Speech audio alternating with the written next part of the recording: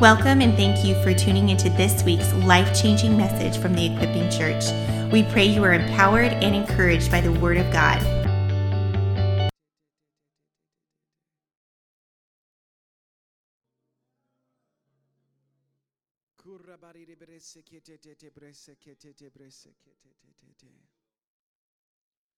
Father, we bless you this morning, and we thank you for your word this morning. I thank you, Father, right now you're breaking the spirit of witchcraft off of people right now. That there has been an attack, I can feel it. This morning there's been an attack of witchcraft, control, and manipulation. And if you've been feeling that, you've been feeling like you've just been oppressed in your mind, you've been oppressed, the Lord is setting you free right now. I command that spirit of witchcraft to loose and let you go right now in the name of Jesus. Every bit of control and manipulation we command to go right now in the mighty name of Jesus. Right now in the mighty name of Jesus. Every word curse, every spirit of witchcraft we command to go right now in the name of Jesus. We say you have no hold over these people. We command you to loose them and let them go. Right now in the name of Jesus. Ke rabo sakabahaye. Arabaso korebeshe kebro koraba le manje ke tabrasaka orabose kebreshe ke tebrese. If you feel like you've been battling that spirit of witchcraft against your life, just want you to lift your hands right now. Father, right now in the name of Jesus, during worship I could feel it begin to just try and settle onto me. We rebuke it now in the name of Jesus. I command that spirit of witchcraft, loose these people and let them go right now in the name of Jesus. The anointing breaks the yoke. The anointing breaks the yoke, and we command it, go right now in the name of Jesus. Loose them and let them go. Loose them and let them go right now in Jesus' name. We speak a release right now. Release right now. Release right now in the mighty name of Jesus. Those watching by live stream, be free from the spirit of witchcraft right now in Jesus' name. There's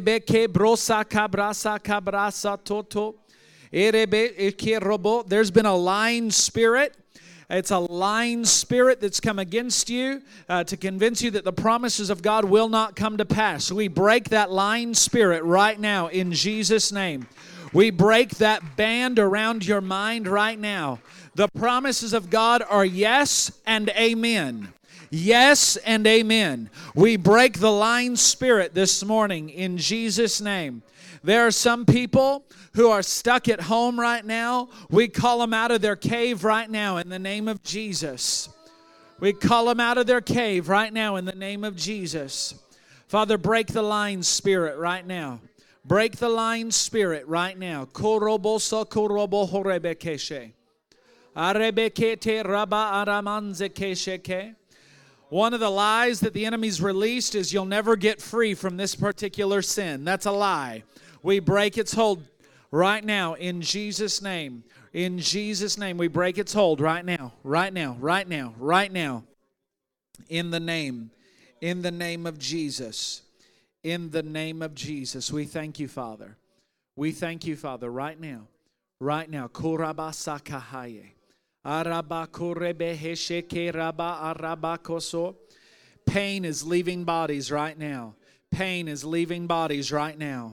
We speak to the source of the pain, and we command you to be free from it right now in the name of Jesus. Every demonic stronghold be broken right now. Every demonic stronghold be broken right now. Right now, in the mighty name of Jesus. In the name of Jesus. We thank you, Father. We thank you, Father. In the name of Jesus. In the name of Jesus.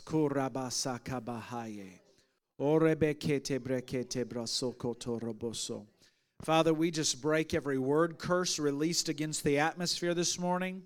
And we declare an atmosphere of freedom right now. I command the spirit of heaviness to break right now. Break right now. Break right now. Break right now. Every spirit of heaviness be broken right now in Jesus' name. Loose off these people right now. Loose off this atmosphere. Every word curse be broken right now. right now in the name of Jesus. Every assignment of the enemy be broken right now in the name of Jesus.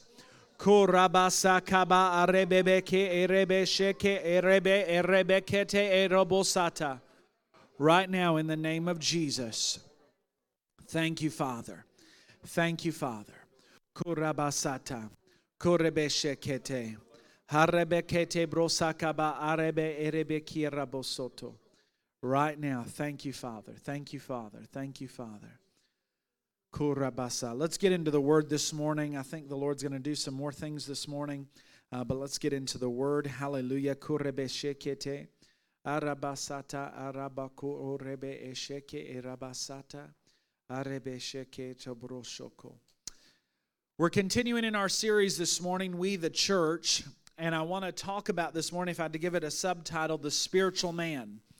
And I want to give you a key to what we've been talking about for the last 2 weeks about being we the church. And last week we finished with the concept that the church has a mandate to influence the world and community with the kingdom of God. That is our mandate, that as believers, we the church have a mandate to influence and impact the community and bring transformation. And so we looked into the fact that the only way for this to occur is by bringing the revelation of God to bear into our daily lives and the lives of people.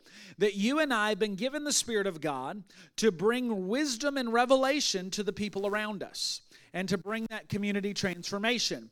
And so we finished last week with a very focused and key point of prayer, which was Ephesians 1:17. That the God of our Lord Jesus Christ, the Father of glory, may give to you a spirit of wisdom and of revelation in the knowledge of Him. That we want to know the depth of the call of God, that hope that we've been given, and that we need our eyes to be open to it. Amen? That we need our eyes to be open to the wisdom of God, so that as we are living our daily lives, as we're around those people that we have influence with in our spheres of influence, that we need the wisdom of God in how to dispatch godly wisdom to them. That there is heavenly wisdom waiting to be released to people around us, and you and I are the conduits in which God does that. And so I want to look at kind of a final key in this process this morning, a key component, and I want you to turn in your Bibles to 1 Corinthians 2. And we're going to look at quite a bit in 1 Corinthians 2. And I want to start with verses 4 and 5. 1 Corinthians 2, 4 and 5. And my message and my preaching were not in persuasive words of wisdom, but in the demonstration of the Spirit and of power, so that your faith would not rest on the wisdom of men, but on the power of God. Come on, somebody. That we need to be resting not on the wisdom of men, but on the power of God. At the end of the day, it is not man's wisdom that can set anyone free. I'm sure we've all had experiences where we've been trying to dispense wisdom to people, our own wisdom, and they look at us like we're something from another country, that we speak a different language.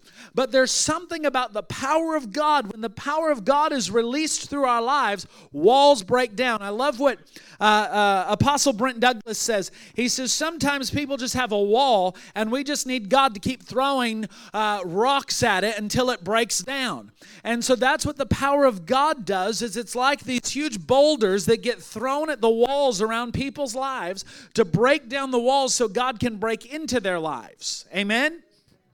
And so the premise in 1 Corinthians 2 is set of man's wisdom versus the power of God. And it's a constant tension and battle, taking the things of God without the power of God and bringing natural wisdom and understanding to something that is a supernatural world.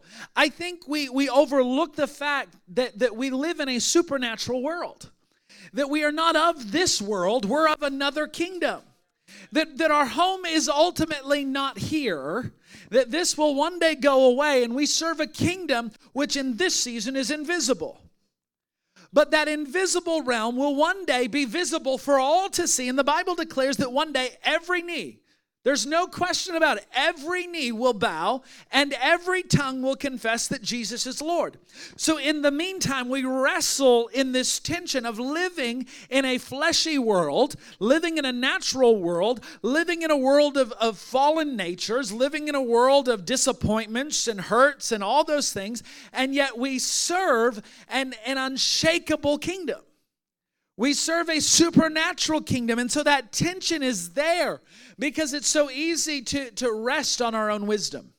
It's so easy to rest on our own knowledge and what we've experienced in our lives. And the thing is that the church, we the church, you and I, we the church are called to be the expression of God, which is primarily supernatural. He is the supernatural God. Supernatural, being the one who exists outside of time, space, and matter. He spoke those things into existence. Time didn't exist until he spoke it.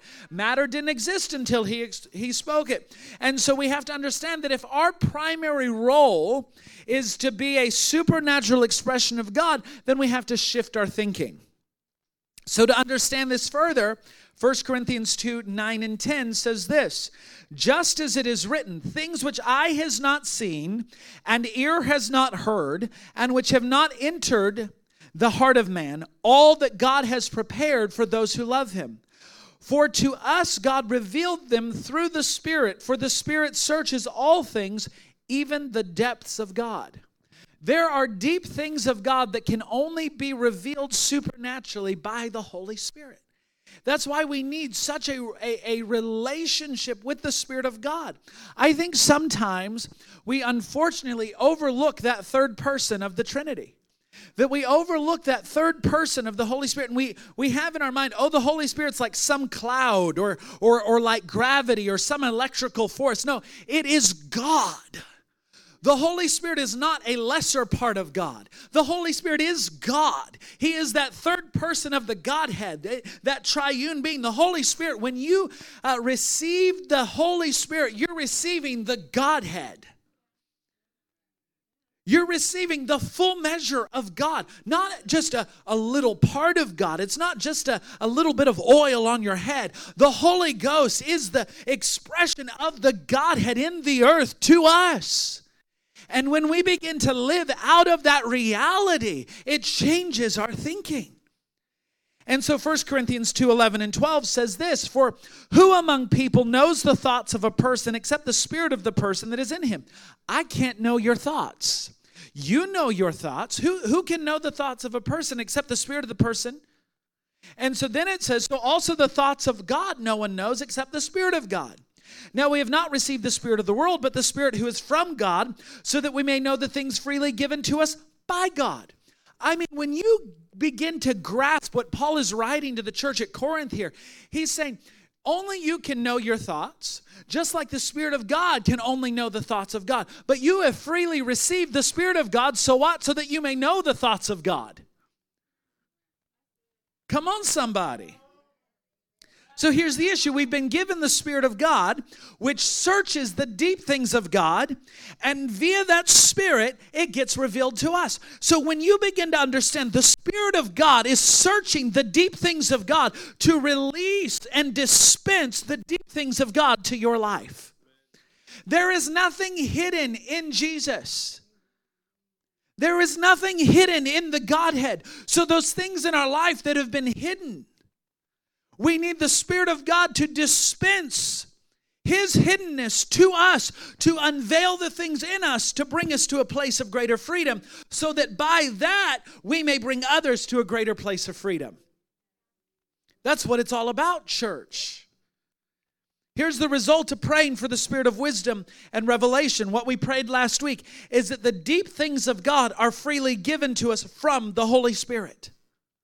I want to know the deep things of God, whatever they are. Whatever God wants to reveal and give to me, I want to know them. I want the fullness of the deep things of God. But here's the deal. They're only given by that connection to the Holy Spirit.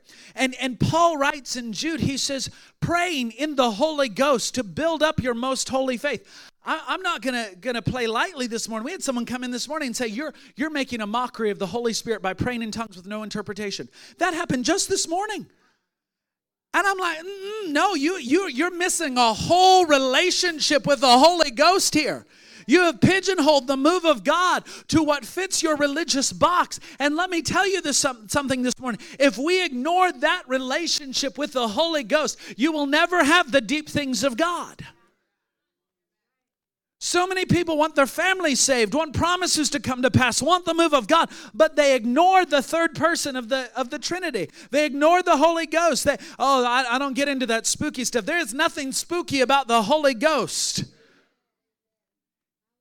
He is the revealer of all things. To fully understand this, the Apostle Paul brings this incredible unfolding of how people function. He gives 3 types of characteristics of people. So in 1 Corinthians, I told you we were going to be in 1 Corinthians 2 for a while. Verse 11. For who among people knows the thoughts of a person except the spirit of the person that is in him? So also the thoughts of God no one knows except the Spirit of God. Now we have not received the spirit of the world, but the Spirit who is from God, so that we may know the things freely given to us by God. We read those already. Verse 13, we also speak these things not in words taught by human wisdom, but in those taught by the Spirit, combining spiritual thoughts, what? With spiritual words. But a natural person does not accept the things of the Spirit of God, for they are foolishness to him, and he cannot understand them because they are spiritually discerned. But the one who is spiritual discerns all things, yet he himself is discerned by no one. What a glaring observation by Paul here, as he's saying, you can't understand this by your own wisdom. You need the Spirit of God. You need that interaction with the Holy Ghost. 1 Corinthians 3, 1 through 3. And I, brothers and sisters, could not speak to you as spiritual people, but only as fleshly, as to infants in Christ. I mean, that's an indictment right there. He's saying, I couldn't even bring you a spiritual message because you're so fleshly, you wouldn't understand it. I gave you milk to drink, not solid food, for you were not yet able to consume it. But even now you are not yet able, for you are still fleshly. For since, here's the qualification of fleshly, for since there is jealousy and strife among you, are you not fleshly? And are not you walking like ordinary people? I mean, Paul writes to the church at Corinth here. I mean, here is Corinth, an epicenter of the move of God. And he says to you, I can't even talk to you like spiritual people because you're still stuck in jealousy and strife. You're still stuck in all these things, and because you're stuck in all these things, I can't dispense to you the wisdom from on high. But I'm telling you, if you'll get over yourself and you'll come into a revelation of the Spirit of God and you'll begin to commune with the Holy Ghost, you'll get the deep things of God which are hidden in God. Come on, somebody.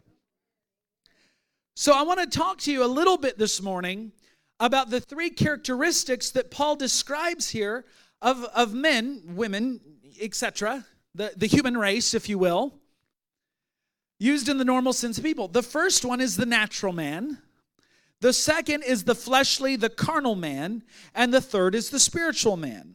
For us to impact the world around us, we can only do that effectively when we exhibit the characteristics of the spirit man. And each of these expressions are in conflict and contrast with each other. And often we find ourselves living in the first two, the natural and the fleshly. Me included. 1 Corinthians 2:14.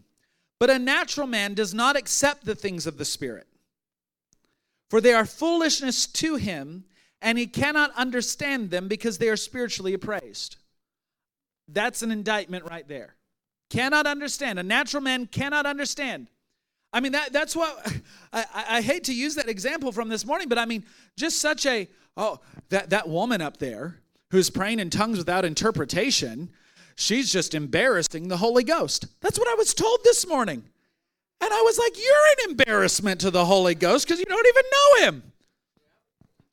I didn't quite say it like that, but essentially, as I was confronting the religious devil.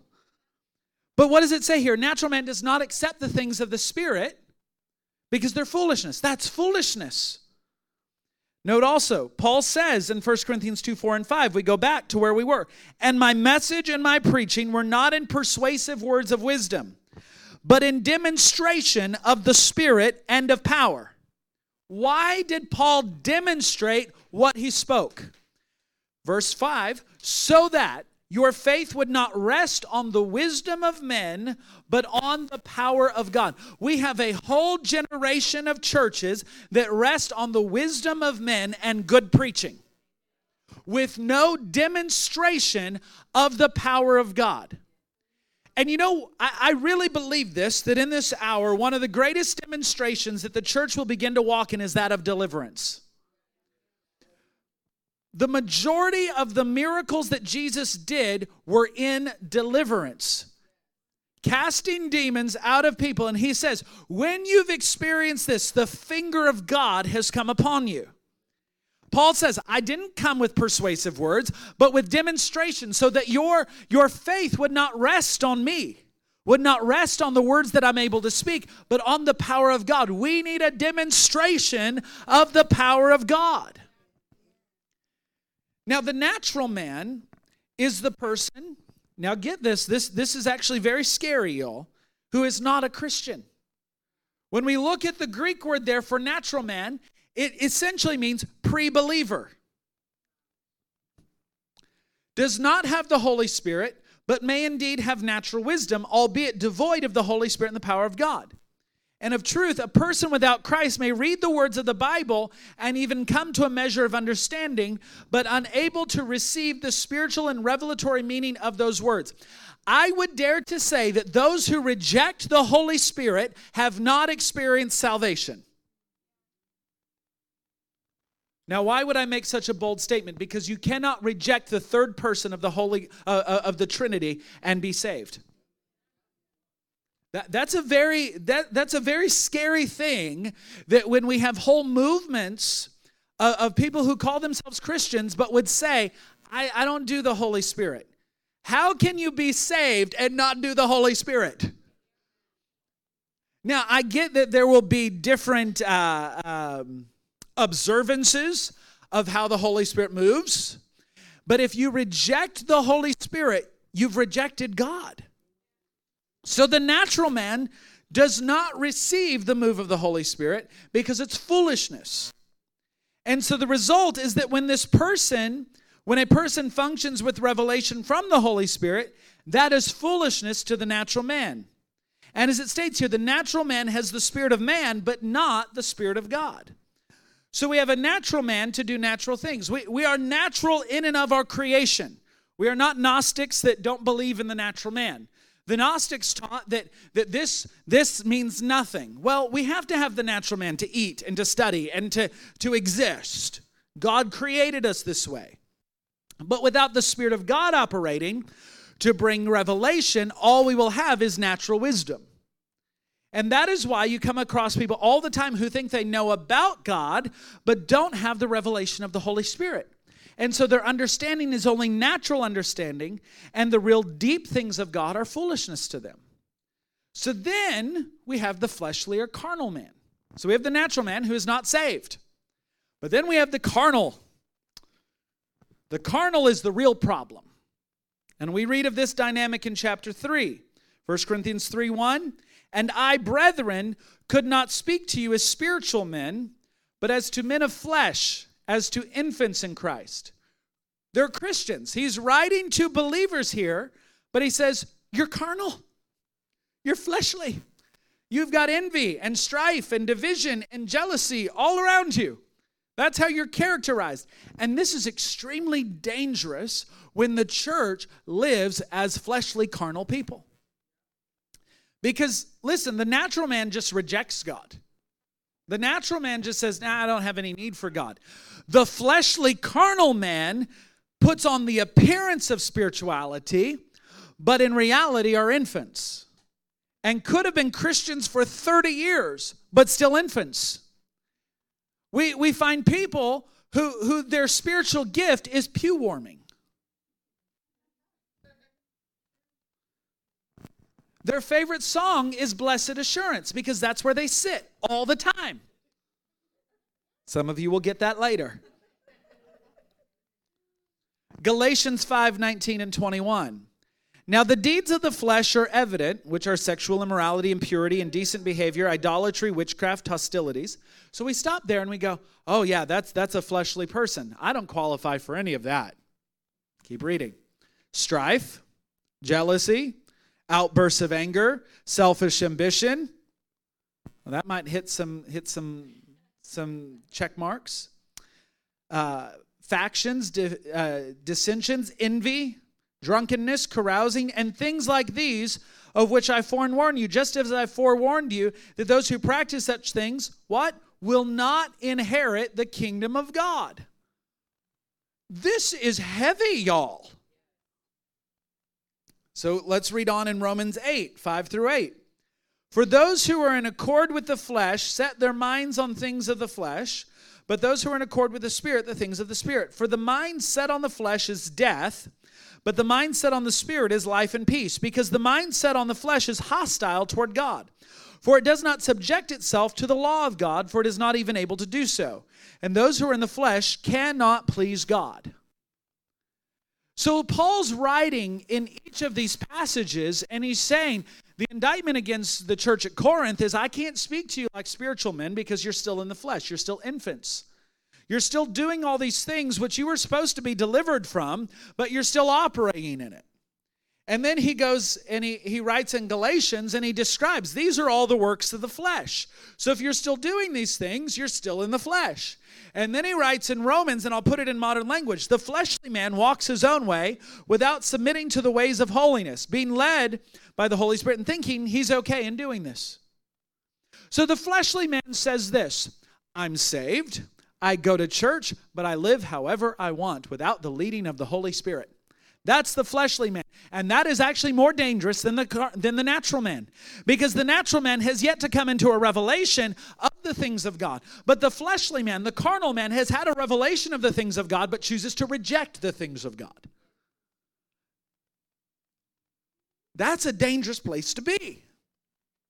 He is the person who does not take into his life spiritual depth, but yields to envy, strife, and the works of the flesh. And the problem is this, 1 Corinthians 3:3, for you are still fleshly. For since there is jealousy and strife among you, are you not fleshly, and are not you walking like mere men? In other words, there is no contrast. You are saved, but no contrast between you and the natural man who is unsaved. And this comes to the crunch point. We, the church, called to demonstrate the reality, the power, and the revelation of God to the world, yet there is no contrast between many Christians when comparing them to the natural man. When we look at that contrast, and the world is looking to us and goes, is there a difference? Why do I need to give up Sunday morning if I'm going to live like you? Why do I want to be part of that if nothing changes? See, we've adopted the seeker-friendly model of Christianity in the Western church, which says this, add Jesus to your life, become part of the club, make your weekly donation, and live how you want because grace covers you. That is not the crucified life. That is substandard to what Jesus paid for. Excuse me. So let's talk about the spiritual man. The spiritual man is the person who has a vibrant relationship with the Holy Spirit, discerning the things of the Spirit and the deep things of God. We read about him in 1 Corinthians 2. Revelation is given to him. If you're getting revelation from God, the deep things of God are available to you. The spiritual and revelatory content of the Bible is yours to discover. You open the Word of God and it leaps off the page to you and it brings transformation to your life. You're not hindered from revelation as the fleshly man is, who cannot discern solid food. When you open up the Word of God, it's a full steak dinner every single time because you can partake of it. But if you're living in the flesh, you open it up and it's like sucking on a bottle. The spiritual man is the person who exhibits true spiritual wisdom, knowledge, and revelation, and it is that which the world is desperate for. I was at Lowe's yesterday. I had to pick up a carpet cleaner. If they look a little bit cleaner, they are a little bit cleaner until my daughter spilled my coffee. Hallelujah. Christened the new carpet. Hallelujah. But I'm standing at the checkout place up at the front to check out this carpet cleaner thing. And the woman, she looks at my driver's license. She goes, "Is that you?" I said, "Yeah." And she goes, "Well, what'd you do?" And so I told her a little bit of the story. But all of a sudden, I got a word of knowledge. I said, "Were you in a car accident like 7 or 8 years ago?" Actually, I said, "No, hold on. Were you in a car accident 7 years ago today?" And she took a step back. She goes, "How'd you know that?" I said, "Well, as I was standing here, the Holy Spirit began to talk to me about you. And I saw you were driving a red Kia Optima, right? Was it a Kia Optima, something like that?" She goes, "It wasn't Optima, but it was a Kia, and it was red." And I said, "Okay, and did it roll?" Actually, you were hit from behind by a Chevy Silverado, and when it hit you, it hit the back corner, and you rolled several times. Is that correct? She goes, "Are you a psychic?" I said, "No, ma'am." She goes, "Tell me more." I said, "Well, as a matter of fact, you were knocked unconscious and you woke up in the hospital. Is that correct?" She goes, "You are really blankety blank freaking me out." I said, "Well, here's the other thing. As a little girl, you used to sit on your grandma's knee and she would sing to you, 'Blessed Assurance.'" And she just starts crying. She goes, "My grandmother died in the car accident that day, and it was my fault." And I'm like, taking a step back. And so I began to just minister to her. And she's just, and I had to get to prayer meeting. So I was trying to think, timing, okay. And so I'm ministering to her, and I said, "Well, can I pray for you?" She goes, "No, I can't handle that right now." And I said, "Ma'am, let me pray for you." And she goes, "Okay." So I took her by the hand, I prayed for her, and I said, "I know you're not ready today." I said, "But Jesus is waiting for you to come back to him. He's still the same God that he was when you were a little girl. He's still the same God that your grandmother preached." I said, "Your grandmother was missionary Baptist, wasn't she?" She goes, "Oh yeah, she was a mother in the church." I said, "And she used to sing all those songs to you, right?" She goes, "Yeah." I said, "When you're ready, Jesus has never left you. I wish you were ready today." She goes, "No, I'm not ready, I'm not ready, I'm not ready." I said, I know. And I slipped my card across the table and said, "We're here for you." But it's the wisdom of God that's released to meet people. When you walk as a spiritual person, when you walk as the spiritual man, the Spirit of God, you need to catch this. In that moment, the Spirit of God was searching the deep things of God for that woman at that table. It wasn't me searching the deep things of God. The Spirit of God was searching the deep things of God and releasing it to me so that she would know the Spirit of God is still searching the deep things of God for her. There are situations and there are people around you that are waiting. They're waiting for you to release the deep things of God to them. The world is desperate. It is that spiritual understanding that will change our community. It doesn't matter who we elect. It doesn't matter. Let me rephrase that. It does matter who we elect. I do think that elections are important and you need to vote, but that's a whole nother conversation for a whole nother message.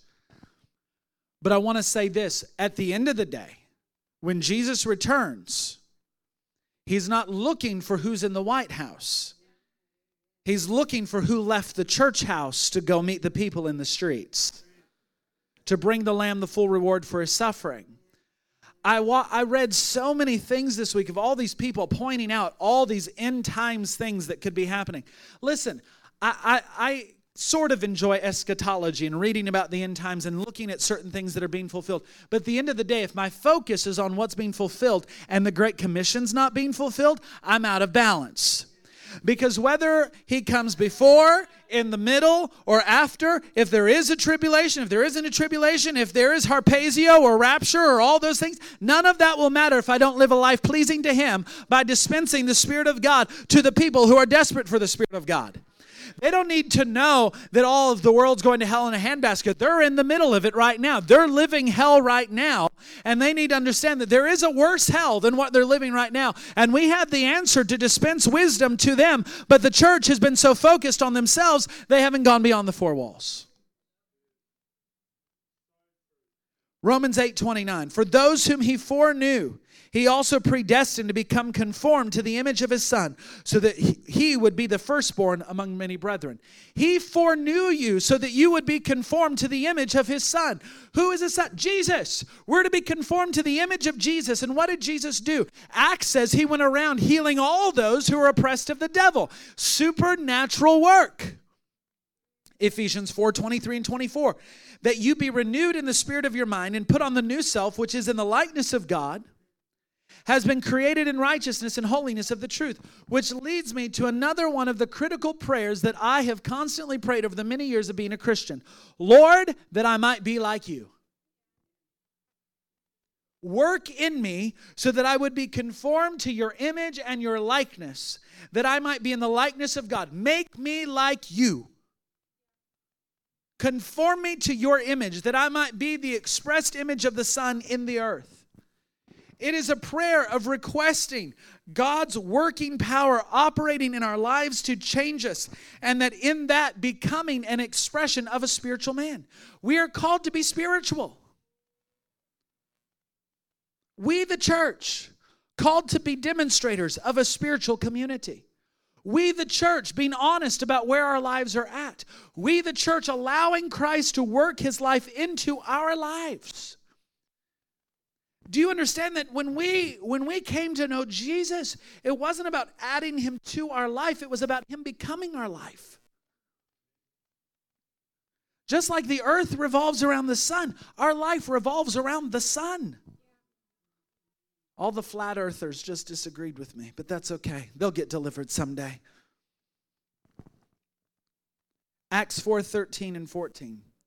Now, as they observed the confidence of Peter and John and understood that they were uneducated and untrained men, they were amazed and began to recognize them as having been with Jesus.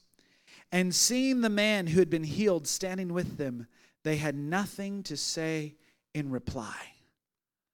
When you catch that, here the Pharisees and the religious and the learned men of that time looked at Peter and John and said, these aren't rabbis. These aren't scholars. But they've been with Jesus. Y'all know I value education. We live in a college town. We've got to value education. But at the end of the day, our education does not supersede spiritual wisdom that comes from on high. You can be degreed to the nth degree. You can have 12 letters after your name, and it will mean nothing if you live fleshly and carnal. It will mean nothing if all you do is dispense natural wisdom, but live in strife and envy and jealousy and contention and all those things. If we don't live like Jesus, one of my prayers is, Jesus, let such a characteristic be exhibited around me where people would recognize I'm different and ask why. What is it about you as I start to close this morning? What is it about us that would cause people to take notice? Do we live like them? You know, the holiness movement said women need to wear no makeup and put their hair up in a bun and wear skirts down to the floor, and that's how they'll know you're different. That doesn't work. Because I've met more people with buns and skirts that have strife, jealousy, and envy and pride. I joke with Anna sometimes and sing this there was a little song, I'm a Pentecostal, I am not ashamed. friend of mine, Spencer, texted me. He said, I don't care if it makes me carnal. If I hear that song one more time, I'd rather be Church of Christ with no instruments. Because there's so much pride in outward appearance. It's not about the outward appearance. It's about what you carry on the inside. Is what I carry on the inside a demonstration of the gospel, or is it a demonstration of the flesh? And we can all day say, well, we all fall short. Don't let that be an excuse. I think we use that as an excuse way too, well, we all fall short. Well, listen, I'm 5'10", and I don't intend on getting any shorter. All right? Let's stop falling short. Let's live the life He intended us to live. Let's raise the standard. Let's raise the...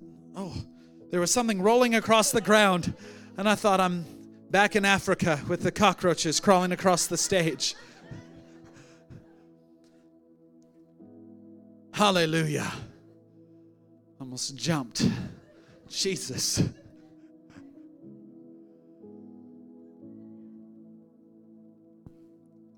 But when we recognize that we're called to dispense the wisdom of God, we are Holy Ghost dispensaries. We are called to give the people what they need, not what they want. What they need. And they often don't recognize what they need. Now that sweet woman, she wasn't ready. She wasn't ready. I couldn't force her to come back to Jesus. We can't force anyone to get saved. But what we can do is be a conduit of His presence. We, the church, called to live as the spiritual man. We, the church, called to lay down our flesh. Get rid of the carnality. Get rid of those things. If you've got things in your life that are holding you back, deal with it, church. Don't hold on to it. You know, deliverance, to me, it seems like a lifelong process. Just when I think I've dealt with something, another thing comes up. Pastor Anna can tell you, she's a great counselor. She counsels me every day. She's also a great exorcist. Come out! But it's a process. We're not going to get it all at once. Now, why Paul had such a dramatic transformation, I'm like, God, can you just do what you did to Paul? Just knock me on the ground. Just, whew. It's a process. But then we even see in some of his writings, we go, yeah, Paul was still human. Paul was still, he goes, what I want to do, I don't do. And what I do want to do, I don't do. And I always mess that one up. And so it's a process, church. But what I want to encourage you is be the church. We, the church. And here's the thing about that. It's collective. It's not individual. We can't do it alone. We need each other to be we, the church. But I'm telling you that if we, the church, will catch that, if we'll start walking in the fullness of that, we'll bring such community transformation. Our priority will be dispensing the glory of God to people's lives. Someone said to me, I thought, oh, if they only knew. They said, well, you have a lot of time just to spend in the presence of God. And you must pray 6-7 hours a day. I thought, no, because I have to deal with you.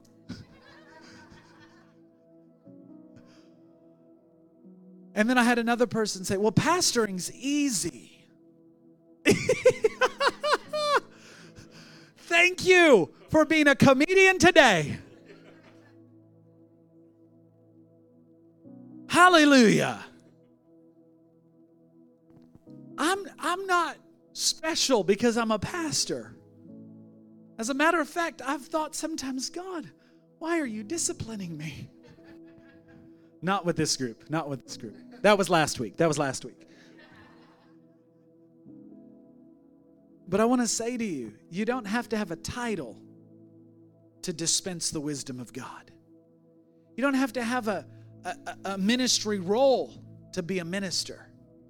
When you chose to follow Jesus, you got signed up. You're part of it. Amen? So this morning we'll have an altar call in just a little bit. But I want to welcome Pastor Hector and Susanna to come and tell us what's happening around the place. And I think they've got a couple things they want to show. And then we'll come back and I'll tell you how we're going to pray this morning.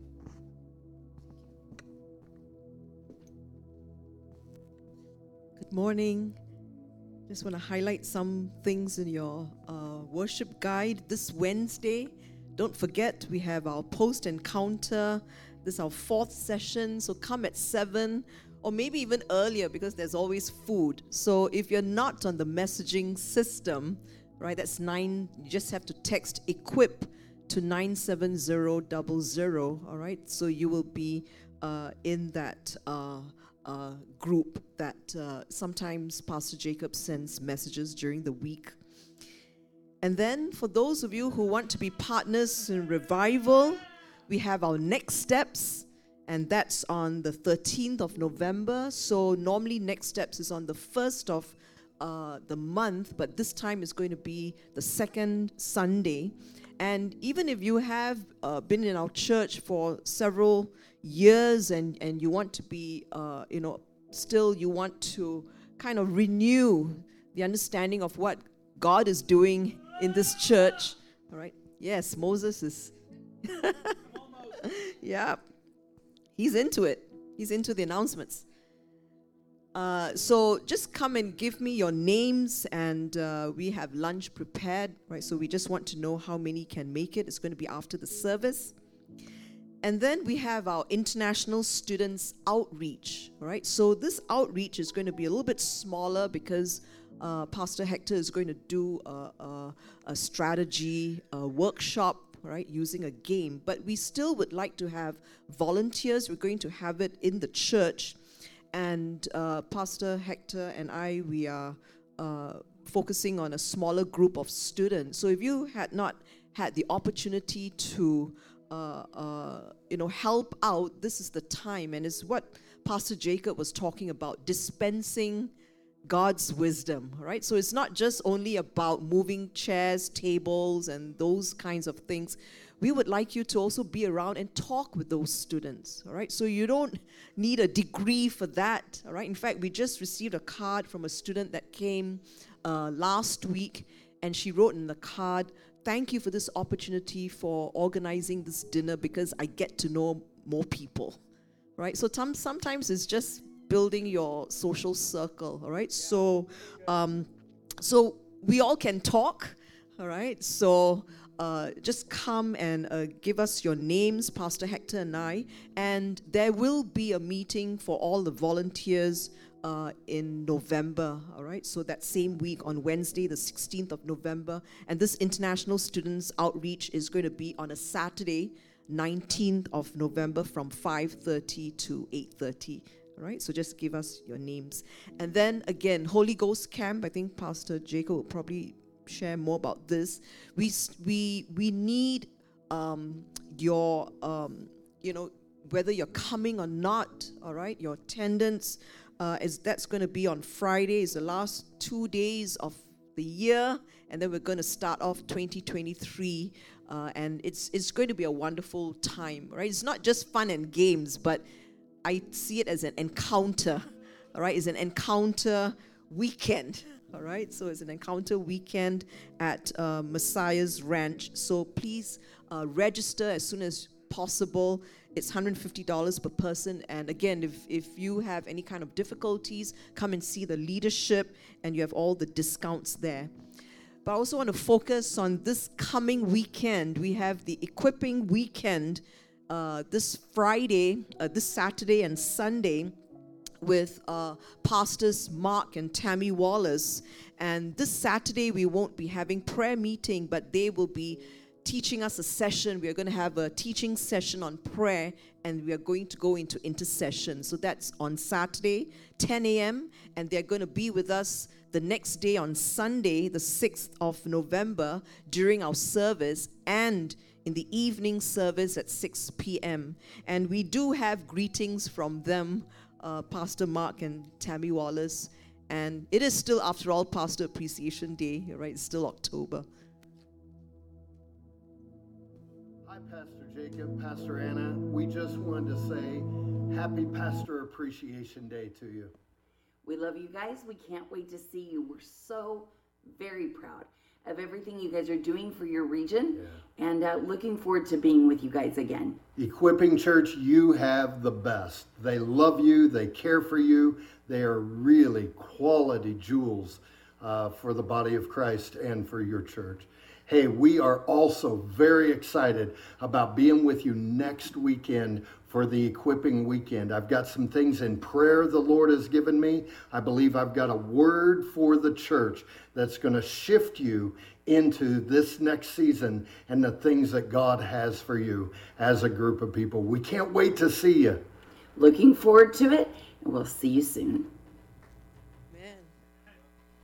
So I hope you're excited to see them, right? They really have a fresh word. So invite family and friends this weekend, all right? So Saturday morning at 10 a.m. and Sunday during our service and at the overflow service at 6 p.m. So at this point, I'm going to invite Pastor Hector.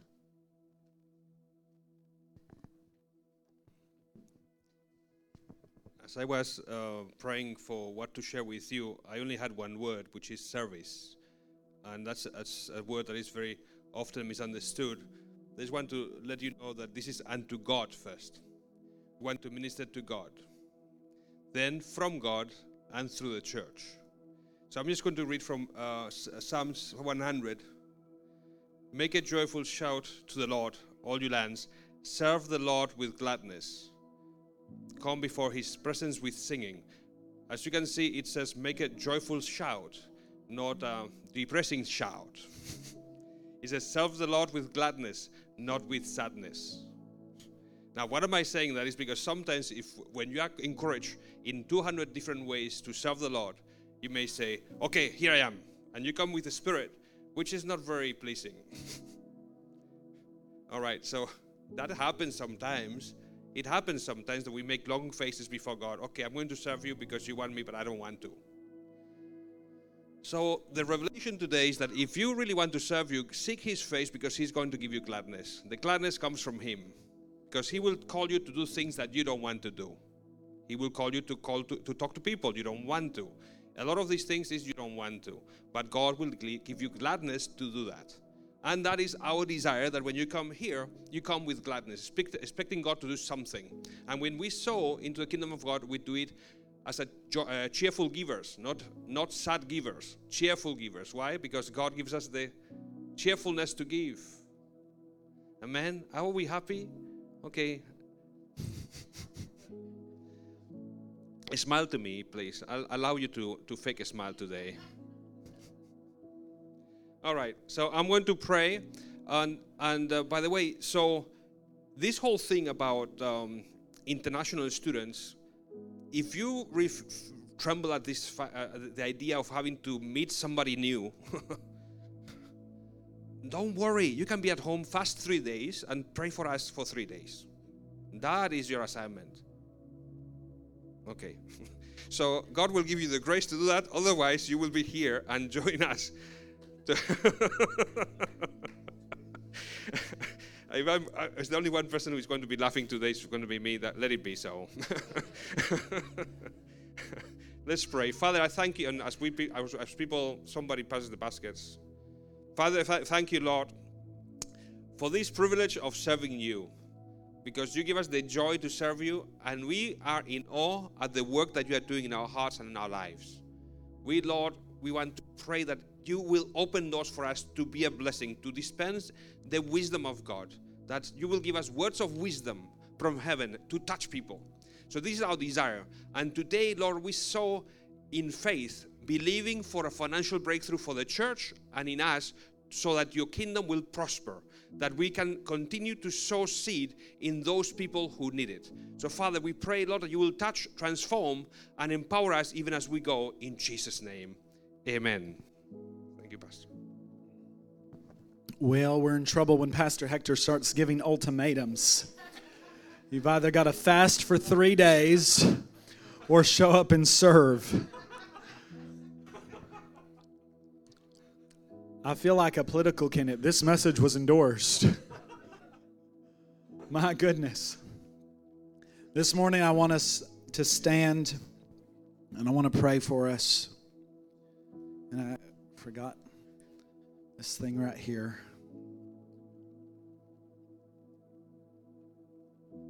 Ephesians 2, and you he made alive when you were dead, slain by your trespasses and sin. Verse 4, but God, so rich is he in mercy, because of and in order to satisfy the great and wonderful and intense love with which he loved us. Even when we were dead, slain by our own shortcomings and trespasses, he made us alive together in fellowship and in union with Christ. He gave us the very life of Christ himself, the same new life with which he quickened him. For it is by grace, his favor and mercy, which you did not deserve, that you are saved, delivered from judgment, and made partakers of Christ's salvation. And he raised us up together with him and made us sit down together, giving us joint seating with him in the heavenly realm by virtue of our being in Christ Jesus, the Messiah, the Anointed One. He did this that he might clearly demonstrate through the ages to come the immeasurable, limitless, surpassing riches of his free grace, his unmerited favor, in his kindness and goodness of heart toward us in Christ Jesus. For it is by free grace, God's unmerited favor, that you are saved, delivered from judgment, and made partakers of Christ's salvation through your faith. And this salvation is not of yourselves, of your own doing. It came not through your own striving, but is the gift of God. Not because of works, not the fulfillment of law's demands, lest any man should boast. It is not the result of what anyone can possibly do, so no one can pride himself in it or take glory to himself. For we are God's own handiwork, his workmanship, recreated in Christ Jesus, born anew, that we may do those good works which he predestined and planned beforehand for us, taking paths which he prepared ahead of time, that we should walk in them, live in the good life which he prearranged and made ready for us. Two groups I want to speak to this morning. The first group is those who have not made a decision to come into that life that I just read about. You've never made a decision to follow Jesus. Maybe you did it one time and you've walked away from him. I want to give you that opportunity this morning. If you're in the room or watching by live stream, I want you to pray this prayer with me this morning. Lord Jesus, I choose to follow you today. I repent of my sin, and I thank you for forgiving me. Today, I surrender all, and I receive all that you have for me.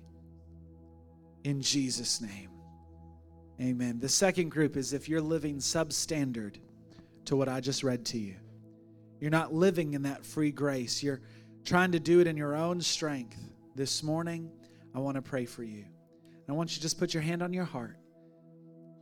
Father, in the name of Jesus, I thank you this morning for releasing a fresh measure of grace for us to come up to the standard which you paid for. I pray, Father, for divine revelation and encounter, that, Father, you'd pull your people up into that encounter with you in the mighty name of Jesus. Amen. If you need a miracle in your body this morning, if you need breakthrough, a job, whatever it is that you have need of, Pastor Hector and Susanna and Greg and Shelley are here to pray for people. Otherwise, go in the power of God. Be prepared for next weekend. I really want to encourage you. Do whatever you can to be here. Saturday morning, one of their key strengths as pastors and leaders of their church is prayer. And I'm telling you, it's going to be a time of great impartation through teaching and revelation. Then, of course, Sunday, he's already shared a little bit of the word that he has for our house. And I'm telling you, I believe it will shift us into the next season. So let's come in preparation with faith for that. Amen. Be praying this week what you're supposed to sow into their ministry. All right? Come prepared to sow next week into their ministry. God bless you and have an incredible Sunday. If you need prayer, the team's here for you.